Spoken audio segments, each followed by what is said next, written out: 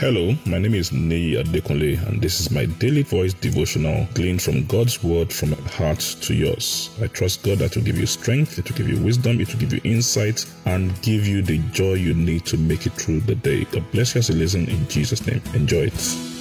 A lovely day to you in the name of Jesus. We thank God for His love. We thank God for bringing us the last day of the month of January. We are still talking about mastering time from God's perspective. I believe that God is making time work for you this year. Don't let anyone stress you. Don't let anything stress you.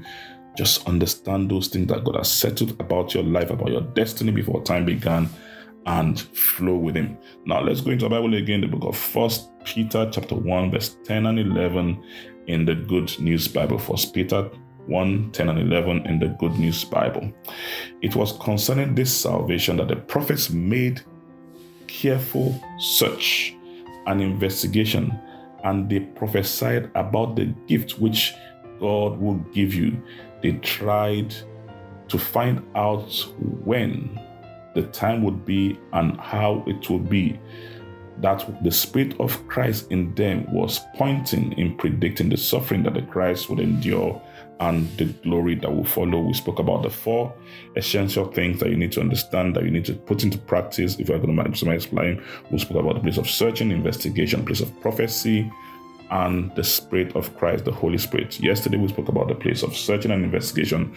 Today we'll talk about the place of prophecy and the place of the Holy Spirit. You see, prophecy is very, very important. You know, we've said that these things were settled in eternity. God settled them in eternity and manifests them in time.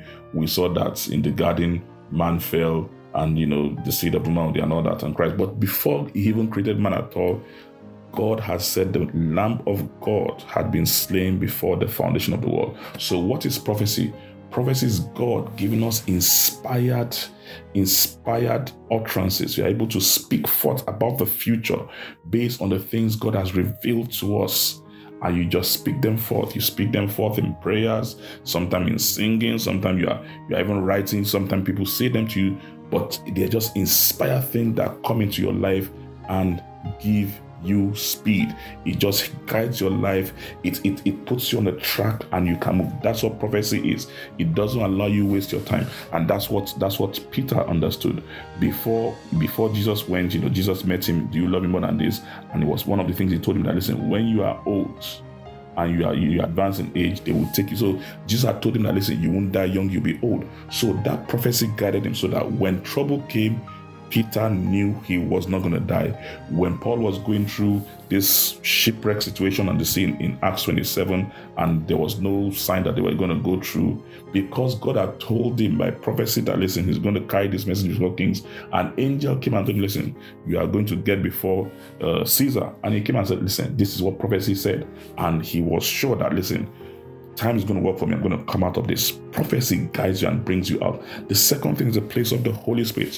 One of the things that Jesus told us about the Holy Spirit is that He will lead us and guide us into all truth.